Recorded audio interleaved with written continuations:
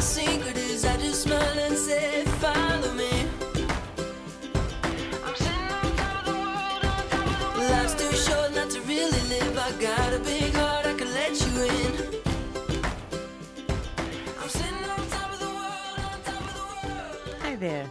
Welcome back to Toxic Bliss, Surviving Narcissism with me, Awen Reese. I'm going to change tracks for this episode. I feel the need to explain a few things about my relationship with Eddie and our history together before continuing the main story. This will help things make more sense in the long run, but don't worry, this episode will be action-packed with drama, intrigue, spies, high-speed chases. Okay, maybe, normal speed chases, but you get the point. There's a lot to tell, so we gotta jump right into it. I met Eddie in the early 90s. No, wait, let me back up. I met his mother first, and this will be important, so let's start there. I was working in a magic store in Salem, Massachusetts. Although my religion isn't something I discuss in public, I will admit to the fact that I spent a few years exploring pagan-type things and was heavily involved in that particular community in Salem. It was fun and enlightening and different, and I've moved away from that now, but let's not get into that whole debate. Suffice to say, I was just exploring my beliefs and wanted to experience everything I could find. I was young and curious, okay? I was working in this very cool little shop, and a woman had come in one day asking for some help with some court proceedings she was going through. I sold her some candle spell kits and showed her how to use them, and she went on her way. A few days later, she came back in, all excited. She ran behind the counter and gave me a hug. I guess she had won her court battle, and she was very grateful for my help. I was happy for her, but, I'll keep my thoughts about all of that to myself for now. She said she wanted to learn more about what we do, meaning us witchy folk, and I invited her to our open circle that we held every weekend right there in the shop. She said she'd be there and ask if she could bring someone else. Well, of course, I said, it's open to everyone. So she left, and I didn't give it much thought. I had been wanting to find a boyfriend for a while, and I had done a little magic of my own recently. I had taken some very magical stones and placed them in very hidden places around the shop, like taped to the backs of bookcases and things. No one could ever see them.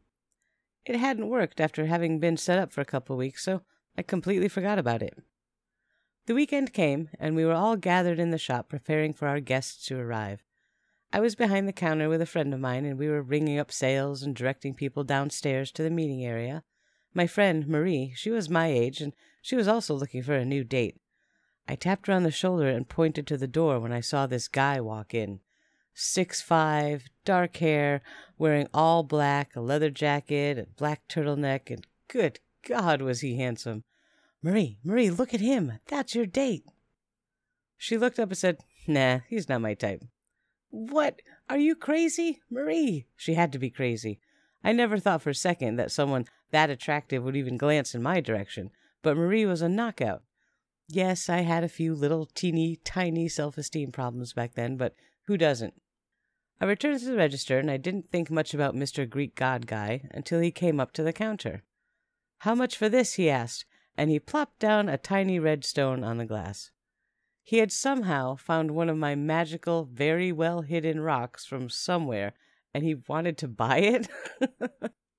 Marie about fell on the floor when she saw it. She couldn't hold it in, and she laughed right out loud and patted me on the back. Nice one! Good job! She congratulated me. I looked at the rock, and I looked back at Eddie, and back at the rock, and Ron had walked over to me to see if we were all ready for the event. He was the owner of the store. Marie, still crying with laughter, pointed at the stone on the counter, and Ron looked at it, looked at Eddie, looked at me, and said, Welcome to the family, and walked away chuckling to himself. Poor Eddie, of course, had no idea what was going on and why we were all having this reaction to him wanting to buy this cute little red rock. I said, trying to explain without actually explaining, that, there's no charge for that, you can just keep it. That was one of my personal stones that I'd hidden for a spell I was working on. I'm just amazed that you found it. That's great. Oh, cool. You sure? He asked, and I nodded. He smiled and put the rock in his pocket. Are you here for the circle tonight? I asked him. Yeah, he said. My mom brought me. Believe that? She said someone here helped her win her court case this weekend. She wanted to see what it was all about. Oh, yeah, I remember her. Is she here? And just like magic, she appeared at his side. "I brought my son," she announced. "Isn't he handsome?" Eddie blushed. "Mom, come on." I laughed and said, "Yes, he was very handsome. But let's head downstairs now. We're about to get started." I guess it's not every day that you head to an open circle at a store full of witches with your mom as your wingman. That poor guy, I thought as I laughed to myself. After the circle ended, we all gathered back upstairs for some communal chit-chat before we headed out to eat, as was customary after our weekend events. I was talking to Eddie, and Marie was telling him that we were having a big Halloween party the next weekend at the house, and he should come. I chimed in and said, "Yeah, you should come. Bring any single friends you have." Eddie looked at me and flashed a killer smile and said, "Well, hey, I'm single." And I just laughed it off and said, "Oh, nice. Well, bring your single friends too." He looked confused and looked at Marie, and she just laughed, knowing that I totally missed the intention behind his statement. "What?" I asked, and they both just laughed at me. Anyway, I told Eddie that we were all heading out to a local restaurant for dinner and asked if he'd like to join us. "Yeah, of course," he said. "Lead the way." Before we made it to the door of the shop, his mother appeared. "Where are you going?" He explained, and she said, "Oh, I'll come too. Manolo, look at my soft hair. I can go out to eat now too." I smiled and led the way out to the door. We walked 2 blocks down to the pier and over to the restaurant. I sat next to Eddie. He even held out the chair for me, and his mother sat on his other side. He ordered a Killian's Irish Red and asked if I wanted one. "Nah," I said, "I hate beer." "Well, try this," he said. "I think you'll like it." I said, "All right, I'll try it." 2 Killians, and he wanted a plate of raw oysters. Ugh! I made a face of disgust and said there was no way he was getting me to try those. Not a chance. At this point in my life, I was living with Ron and his partner.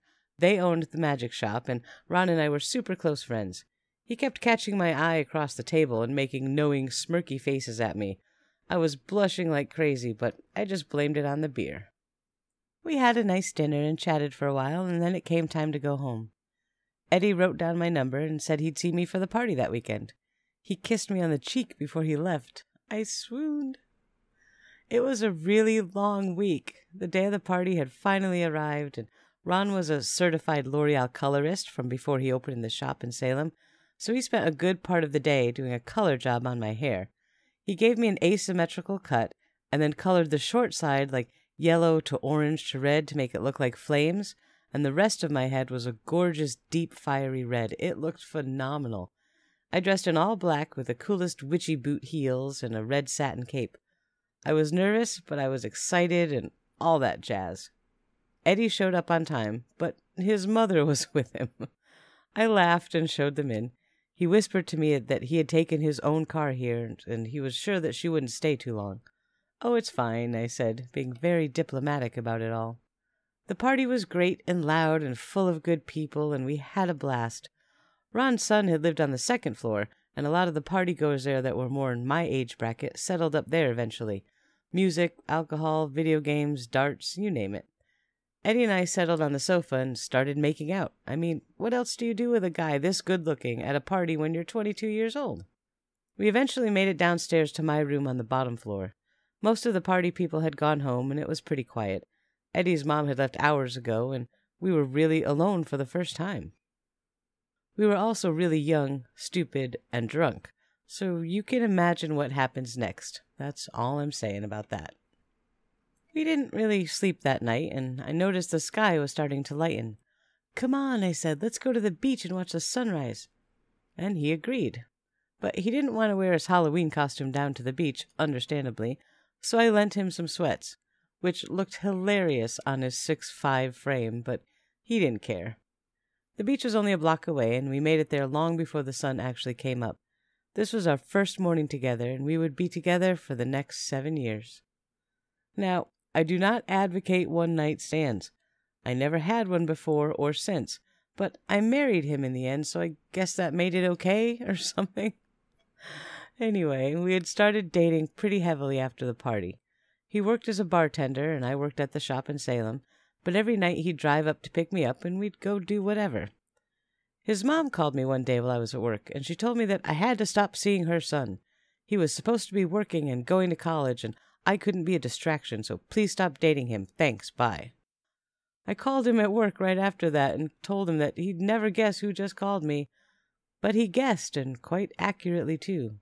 He said he'd talk to her when he got home from work, but not to worry about her. She was just overprotective. I could not fathom my mother interfering with some guy I was dating at my age. She wouldn't stop with her craziness about trying to get me to stop dating him. She even came into the store one day and offered me $5,000 if I'd leave him alone. I laughed, and I told her to be gone before someone dropped a house on her. She missed the joke, but she did leave. He called me one night after work and said his mom was going mental, and he was leaving. Could he stay with me? I asked Ron if that would be okay, and he said, yeah, he didn't care. So Eddie loaded up his stuff and moved in with me. Unfortunately, his mom, who needs a name, I know, let's call her Cruella. She knew where I lived since she'd been at the party. She didn't show up at the house right away, at least, but she kept calling both of us at work almost daily. She'd show up at the shop in Salem, and she'd show up at the bar where Eddie worked, and eventually at the house just once. We decided to move. My sister owned a 2-family house in Boston that had a lot of room in it, so we moved in there. It was perfect. Once in a while, when I wasn't working, I'd go out to Eddie's job and hang out for a little bit until he got off work. We were sharing his car, so I'd drop him off and pick him up whenever I had to go anywhere that required the use of the car. One afternoon, I pulled into the parking lot, and I saw several police cars there. Oh no, I wonder what happened, I thought. As soon as I got out of the car, 2 police officers walked toward me, and I looked at them like, what is this about? They asked me who I was, and I told them, and they said that they'd had a complaint from this lady, as they pointed to Cruella, and wanted to ask me some questions. They said that she claimed that I was poisoning her son with herbal tea, and she'd wanted me brought in for questioning while she took him to the ER for blood tests. This is a prank, right? I asked them, and they assured me that no, this was not a prank. Well, why don't we go talk to Eddie, the poisoned guy that's working right inside that bar right now while being poisoned. Let's go see what he thinks. One of the officers went inside and came back a moment later with Eddie in tow. He took one look at the scene and buried his face in his hands. The officers talked to Eddie and I on one side of the parking lot, and then talked to Cruella on the other side, and then they came back to us, apologized, waited for Cruella to leave, and then they left themselves.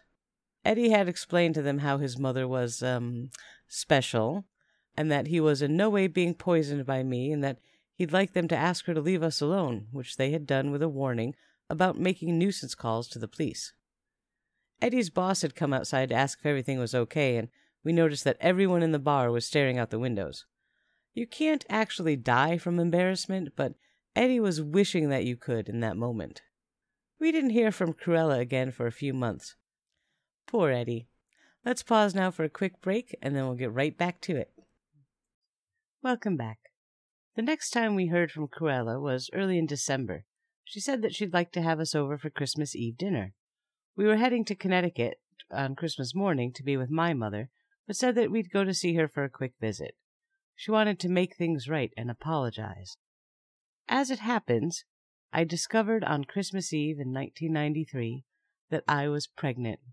I was at work, and I was feeling just awful and nauseous and going to the bathroom every 10 minutes. My coworker went to the drugstore that was also in the mall on her break and bought me a pregnancy test kit. I thought she was insane. I just had a cold or something. But I took the test, and sure enough, I was pregnant. I was over the moon, and I thought, what an amazing Christmas present for Eddie. I told him as soon as we both got home, before we went to his mother's house. He was just as thrilled as I was, and we were both really feeling that Christmas spirit. Needless to say, we decided not to tell his mother. We ate dinner with her, and it was great. She made some fajitas, and Eddie taught me how to make their family recipe salsa verde. It was the best I've ever had. Cruella offered to let us sleep there that night so we could rest well before our trip to Connecticut. We agreed. We broke the bed in the guest room and laughed about it for the entire Christmas break. We headed to Connecticut the next morning and told my mom and family about the baby, and they were all happy. We were happy. Everything was great. Cruella left us alone for a while again. It was rather nice. Eddie had been estranged from his father for most of his life, and I urged him to look him up and call him. He said he didn't want to because his dad didn't want him, and he was afraid that if he called him, he'd just tell him to take a hike. It took a while, but I convinced him to try. He called. His dad flipped out, in a good way. They talked for about 5 straight hours on the phone, and his dad even promised to fly out for our wedding and couldn't wait to see him. Apparently, Cruella had been too crazy for Eddie's dad to stay in his life. There was stalking, nuisance lawsuits, you name it. Eddie's dad had to move to California to get away from her and never let her know where he'd gone. But he had sent letters and cards and presents for Eddie often, but Eddie never got any of them. They had a lot of catching up to do, and Eddie was just thrilled. Maggie was born in August of the next year, and in September we got married, and Eddie's dad was there. But Cruella was not. It was wonderful. We decided to move back to Connecticut now that we had Maggie. I didn't want to raise her in the city and so far from my mom. We got a little apartment and started that real-life thing. For some reason, Eddie had reached out to his mother, and I was furious. Nothing good will come of this, and now she has our phone number and she can find out where we live. Great! But Eddie was sure that she would be fine. He told her about Maggie, and she said she'd wanted nothing to do with that spawn of Satan, and Eddie needed to leave me and come home immediately. He just sighed and kept trying to explain that everything was good and his daughter was sweet and we were very happy. He would not even raise his voice to his mother, let alone tell her where to go. When he finally hung up, we fought, and we fought hard. How dare you let her call our daughter that? You didn't stick up for her. I was not having it. It was time to cut those apron strings, buddy boy. He promised he would, and we let things cool off between us. That year at Christmas, we got a box in the mail from Cruella. It had some really weird things in it for Maggie. A little fur coat, real fur, ew. Some ugly doll, and just other assorted random crap. I threw it out. Eddie was mad, but I didn't care. We fought. I won. He carried the box to the dumpster himself. That spring, I had started a study group, and we met once a week at our apartment. We noticed that there was a white van parked down on the street in front of my apartment one night. It hadn't ever been there before, and that was the spot where Michael usually parked when he came over for our meetings. After that night, I noticed the white van was almost always somewhere within eyesight, whether it was across the street or in an adjacent lot, but I could always see it when I went outside. I went to the leasing office and asked if they could tell me if that was a new tenant, and they said no, they had no idea whose van that was. One day, I had walked up the road with Maggie to meet Eddie after he got off work. The van had followed us up there, and then followed us all as we walked back home. It parked across the street after we went inside. I called Michael and told him about this, and he came right over. He took down the plate number and went to go see his dad, who happened to be the chief of police in a neighboring town. Michael was a security guy, and I don't mean internet security, and he was very concerned about this van. They did a little digging and found out that it was owned by a private investigator who had been fired as a detective for some pretty shady stuff. Michael, who wasn't afraid of anything or anyone, went to the guy's house to ask him why he was following us, what was he doing, and oddly, the guy told Michael everything. He was a PI hired by a woman named Cruella from Massachusetts. He was hired to follow us for a little while and get our routine down and where Eddie worked and all that other information. He told Michael that the goal was to get Eddie when he was out alone and take him to Massachusetts to his mother, where she would be ready to fly them to Mexico. Michael informed him that he should keep far, far, far away from us, and that he'd be watching him closely. We filed a bunch of reports and paperwork with Michael's dad, so we'd have a record of all this if anything should happen. We never saw that van again. However, Michael called me about a week later. That guy, the private investigator, he had been in a fatal accident on the highway. He had a heart attack while he was driving and died. Talk about freaky. Remember the story because it's going to come up later. Cruella tended to go silent for about 6 months at a time, but then she'd pop up again with random weirdness. Every once in a while the police would come to our door to file a report about harassing phone calls we were allegedly making to her. We'd explain the situation and they'd leave, but she did this so often that eventually they asked us to consider pressing charges on her for nuisance complaints. There were no phone calls to her, of course, but she would just make it up and then call the police. She'd call once in a while, too, and Eddie would talk to her. She would just berate him for a solid hour and threaten him with all sorts of nonsense. But he'd never raise his voice to her, and we'd fight about it every time she called. She'd file lawsuits against us, civil suits, small claim suits, anything she could think of, to just get our attention or something. The cases never went anywhere, of course, but we always had to spend time and money answering them and dealing with it. He refused to seek a restraining order on her or anything else, so it became a constant part of our lives. Eventually, I had just had enough, and that was one of the main reasons our relationship ended. After we had separated, it was a few years before the divorce papers turned up on my doorstep. I read them in a fit of hysterics, mixed with furious rage. She filled the papers out, and the stuff that was in there, holy smokes. She said that Maggie wasn't Eddie's daughter because she didn't have this particular birthmark that everyone in their line had. She said that Eddie needed special protection from the court because I was an evil witch, and they would seek a restraining order against me to stop me from doing black magic against her because I had done a spell once and killed a private investigator by giving him a magical heart attack. I'm not kidding. She really said that in the court documents. I had to actually go to a hearing about this restraining order nonsense. The judge read the complaint and looked at me like, "Is this serious?" And I said, "Your Honor, if I could do that, do you really think we'd be sitting here today?" He laughed. I laughed. Case dismissed. Now, that may not have been the smartest thing to say in open court, but the absurdity of the claim was so astounding that the judge didn't seem to mind it. I had a lawyer deal with the rest of the divorce settlement, and it was over and done with, finally. Eddie didn't try to contact Maggie for years. His mother wouldn't let him. He had called me once during all this time to explain that his mom would kick him out if she thought he was calling me, so he had to go dark. I thought about taking him to court for child support and all of that, but I figured it was easier if he was just not involved in my life at all. I would never have stopped him from talking with Maggie, but he was the one who would have to make that call, and he chose not to.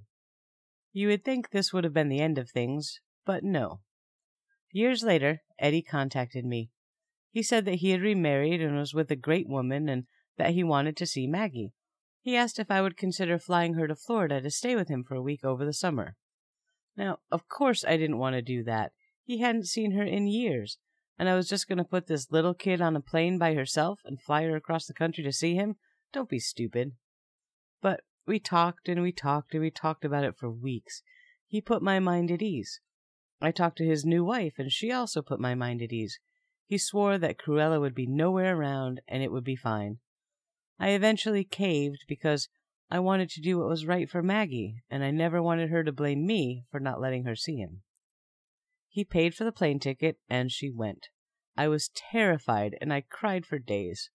I made sure I talked to her at least once a day and that she was okay. She seemed happy and said she was having a great time. I felt a little better, but I was still counting the hours until she was home with me again. Before she got home, though, there was a knock at my door one day. It was the Department of Children and Family Services. They had gotten a report from Cruella in Florida. She had stated in the claim that I was neglecting Maggie, and they wanted to keep her there in Florida. I almost vomited on the spot. The caseworker was lovely, though, and she calmed me down, and we sat and had a very long talk. I had showed her all of the legal papers from my history with Cruella, all the lawsuits, the restraining orders, the divorce papers, and I also gave her my lawyer's number, since he had dealt with her craziness for years. And she looked around my home and saw that everything was in order, and it indeed looked like Maggie was very loved. She had lots of toys, a closet full of clothes, movies, games, all the things a girl her age should have. After a long conversation, which even included a speakerphone call with my mother, the caseworker told me that I had a strong case to show a malicious false report, which could mean an arrest for Eddie and his stupid mother. I thought about it long and hard, but I said to the caseworker that this woman was crazy. She'd seen the documentation. If I did that and had them arrested, she'd probably do something much worse in return. And the caseworker agreed that that was probably true. What I wanted was help to get my daughter returned to me. The divorce proceedings granted me full custody of Maggie, not even visitation with Eddie, so he had no right to keep her there. The caseworker would help with that. She had local law enforcement in Florida meet with the caseworker there who had taken the report and get Maggie from Eddie's place to make sure she got on the plane back home that night. Eddie called me the next day to make sure Maggie made it back all right. Oh, did I ever scream at him. I have never yelled at anyone the way I did that day. It's one thing to have a crazy mother mess with us for so many years, but to try to take my child away from me? He was now at the very top of my shit list, and he would be there for the foreseeable future. It took quite a few years for Eddie and I to mend our relationship enough so that he could be part of Maggie's life. He had even started to pay a little child support, not at all near what he would have been required if I had taken him to court, but it was something, and he was pretty good about not missing payments. I had eventually let him fly Maggie to Florida again, and everything was fine. She would go visit him every summer for quite a few years. Eddie and his wife eventually divorced, though, for the same reasons that he and I did. Both Cruella and her insanity, and the fact that Eddie just never wanted to work. It had been about 10 years since Eddie moved out from the apartment in Florida with Mike and I at that time, and he had just gone to college the whole time. First, he was going to be a computer specialist and spent years pursuing a degree in that. He got in a good job, but lost it really quickly. Then he went to study nursing and had just about completed the program, but changed his mind at the end. So then he decided to become a psychologist, and spent more years in college doing that. On and on this went. He was always just about to get a really good job and make lots of money and take care of everyone. It just never happened. Not only had he not been working regularly during all those years, but he had amassed a small fortune's worth of student loans on top of it. Meanwhile, his wife worked to support them, even going back to work mere weeks after having her first child. She finally reached the point that I did with him, and though she loved him as much as I did, she just had to leave. I didn't blame her for that at all, but I did feel bad for Eddie. He really was a sweet guy, but he just couldn't ever seem to grow up. Eddie and I kept in touch, and he told me that he had ended up living with his mother again. He was 47 at the time. We didn't talk much, but he'd call on important days like Maggie's birthday and Christmas and that sort of thing. But just last summer, Maggie had gotten very sick and she was hospitalized for weeks. I was freaking out, and I called Eddie and told him he needed to come here to be with her. He, of course, didn't have any money to travel, so we got him a plane ticket and a hotel because we have cats and he's allergic to them. Here's a side note, funny story about that. When he was very little and his parents had split, Cruella would use medical emergencies as a way to get Eddie's father to come see them. Eddie suddenly developed asthma and severe allergies, out of the blue, and he would routinely end up in the ER for breathing treatments and so forth. He continued with this learned behavior throughout his life. If he'd get bored of his job, or we were facing a financially stressful situation, he would end up in the ER for breathing treatments. He lost more than a few jobs over this, and we had constant money problems because of it. One day, someone had given us a couch, and we had moved it into the apartment, and it was great. We used it for about 5 or 6 days before Eddie noticed a cat hair on it. Oh my God, a cat hair! Ah! Deathly allergic! And within an hour, he had to go to the ER for a treatment. Really. Funny how it didn't bother you until you knew that there was a cat hair there. He went to work the day after, and I promised I'd shampoo the couch to get rid of the cat hair. He came home and never had another problem with it. I never shampooed the sofa. He was fine. But he had learned that needing attention, or to avoid something stressful, these self-induced asthma attacks were a great ploy. Now, the symptoms were very real. His O2 saturation would be down in the low 80s by the time we'd get to the ER. But the trigger for them was completely psychological. This was a psychosomatic disorder, and he has always refused to treat that side of things. Anyway, back to our story. So, Eddie came up here to see Maggie while she was in the hospital. The trip had cost us about $3,000 all told, between his hotel, food, plane. I even took him to get some new sneakers because he pointed out to me on several occasions that his shoes had holes in them and the sole was falling off. Liam wasn't too thrilled about how expensive Eddie was to have around, but he didn't complain about it either. Maggie needed us all there, and we were united for her. Maggie was released, and we took her home and got her settled. Eddie went back to his mother's house in Florida. A month later, though, Maggie ended up back in the hospital, but this time she would need surgery. I called Eddie and asked him to come back up here. He wanted to, but again he had no money to make the trip. I said, "Don't worry, we'll cover your hotel and food, but could you get here yourself? Maybe just drive?" He talked to his mother, who agreed to cover his gas to get here, but she was broke, you know. Yeah, right. She gave him $200, which for her was still pretty amazing in and of itself. We paid for the rest of the trip. Before he was heading home, I asked him if he had enough to get there, and he said he was going to have to call his mom. So he called her while I was sitting there with him, so we would know if he was all set before he left. She pulled a typical Cruella. "But I've already given you money. What did you spend it on?" It's like a 24-hour drive from Florida to where we are in Texas. $200 didn't even cover the first half of the trip. He explained that to her and said that he still needed to get back home. Well, she said, "Fine, go ahead and PayPal yourself some money from my account. But when you do, I'm going to call the police and tell them that that woman," meaning me, "is extorting money from me, and I'll have her arrested." Wait, what did she just say? Are you kidding me right now?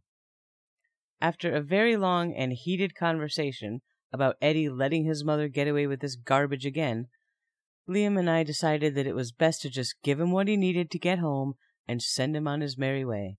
Enough was more than enough. I had spent many years free of Cruella and her craziness, and I wanted to keep it that way. His second trip to Texas cost us almost as much as the first. Now, don't get me wrong. There was no limit on how much money we would have spent to get Maggie anything she needed or wanted as she went through this difficult situation. And she had wanted her dad. But there is a deep undercurrent of resentment that can't be overlooked. He is as much her parent as I am. Why hadn't he ever felt any real responsibility for her, financially or otherwise? Why was it all on me? Ugh. Anyway, moving on. That brings us to just last summer.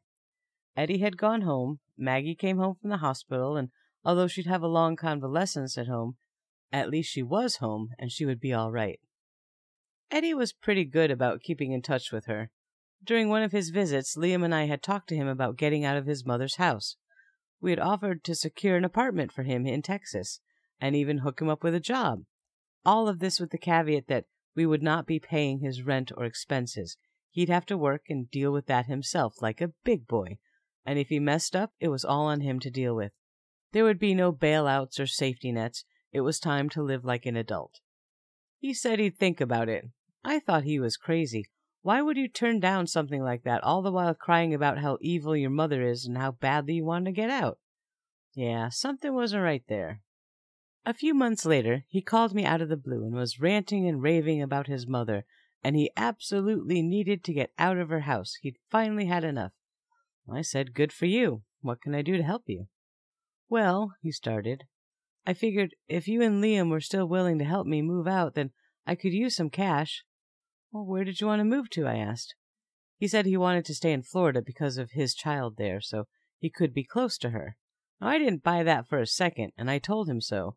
Like, you didn't feel the need to stay close to Maggie when you moved out from us, so what's really going on, Eddie? This was strange. One thing I would have said about Eddie was that he was an honest and loyal and loving and true person. The entire duration of our relationship, I had never known him to be a liar or a manipulator, at all.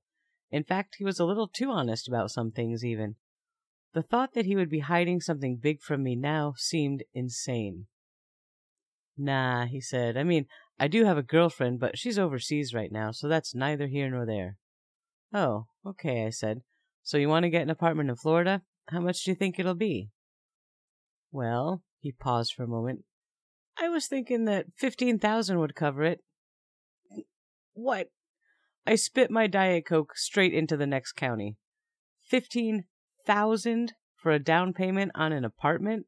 Where the F are you moving to? He was on crack. I was sure of it. That's it. It just had to be crack. "Ha ha ha, nowhere special," he said, "but first and last month's rent, and I need some furniture and all this stuff." "Dude!" I yelled. You can get a cheap one-bedroom or a studio apartment. You're a single guy. You get furniture at yard sales or consignment stores. When I moved to Texas, I had 2 kids and a mattress. You can cope. Jesus wept. I don't know what to do. That just sounded right in my head, he tried to explain. Ugh, I'm so confused. Ugh, all right, Eddie, here's what we do. Get in your car, pack up your important stuff from your mom's house, and drive up here to Texas. I'll PayPal you gas money, and you just get yourself here, and then we'll figure it out, okay? Come stay with us for a while, have a break, come here where you can have a safe place to rest and think about it and make a plan. He agreed. It sounded like a good idea. He would leave that night. I PayPal'd him $350, figured that would be enough for gas, food, and probably a hotel stay during the drive. We'd deal with the rest when he got here. I called Liam at work and told him what was going on. He was less than pleased, but if Eddie was finally getting away from that crazy person, it was all good. Eddie called me during his breaks, which were frequent. I asked him about this girlfriend, and he told me that she was a military contractor and was working overseas in Turkey. But she was a millionaire. Her dad had died, and she was the heir to his cruise ship fortune. Well, why didn't he ask her for $15,000 for an apartment? He said that she would take care of everything as soon as she got back to Florida, but she couldn't access her money overseas because she had to have her lawyer get it out of escrow, or some such thing. We'd talk more about it when he stopped for his next break. I explained all of this to Liam, who looked at me like I had also just discovered the joys of recreational narcotics. He did a quick Google and showed me the results. This was a well-known scam. Even the Department of Defense website has information about it. People posing as military or military contractors overseas with almost the exact same story that Eddie told me. Oh, no, I thought. Oh, no. When Eddie called back, I had some more pertinent questions for him about his girlfriend. First, had he ever sent her an iTunes card? Well, yeah, a few times, he said, curious as how I knew that and why it mattered. All right, I explained that to him, and I said, all right, Eddie, tell me honestly, have you ever sent her any other money, and tell me the truth? After a bit of prodding, he admitted that he had refinanced his car to get a $6,000 loan and sent it to her. She needed it to pay for her lawyer so she could get her money and get an airplane ticket back to Florida. Oh, Eddie. What? He asked me. I read him the information from the DoD website and explained that he had been scammed hardcore, and this was a big problem. He didn't want to believe it at first, but I sent him links to the relevant articles and he read them. He called back a few hours later in tears. I asked him a question as gently as I could. Eddie, what did you want that $15,000 for, really? Well, I needed to send it to her so she could get home, he admitted. The $6,000 wasn't enough, apparently, but she had so much money, so he had been sure that she'd pay us all back and then some as soon as she got here. I sighed deeply. Find yourself a hotel for the night and call me when you get settled. I need to talk to Liam about this. We hung up, and Liam leapt right in. When he calls back, you tell him to take his sorry ass straight back to Florida and go live with his mom. He's not welcome here, and I will not be paying for his lies. He's done. He's burnt his bridges with us. We were his last safe bastion, and he ruined it. I don't care. He is done. Now, Liam was right, of course. It was very hard for me to be in that same headspace, as I did care very much about Eddie, and I had always felt a rather maternal need to protect him and care for him. But he had been willing to take $15,000 out of our bank account to send to some mysterious woman he met on the internet that he'd never even seen in person. $15,000 from the money that was taking care of our sick daughter, Maggie, who had already racked up nearly $200,000 in medical bills. The level of selfishness and idiocy floored me. Any nurturing maternal feelings I had had for Eddie melted away right before my eyes, and the anger set in. I sent him a text explaining that he needed to go back to Florida, and that we were just done. I didn't want to call him right then because I didn't feel like waking the neighbors with the screaming that would ensue. He replied that he understood, he was very sorry, and he'd send me back any money left over when he got back to Florida. A day later, he sent me back $140 and apologized again. Poor Eddie. As mad as I was, I still felt bad for him. This is what 48 years with a narcissistic parent can do to a person. There was nothing I could do to help him. We haven't really talked much since then, though he did call on Father's Day to talk to Maggie, which is a little odd in its own right.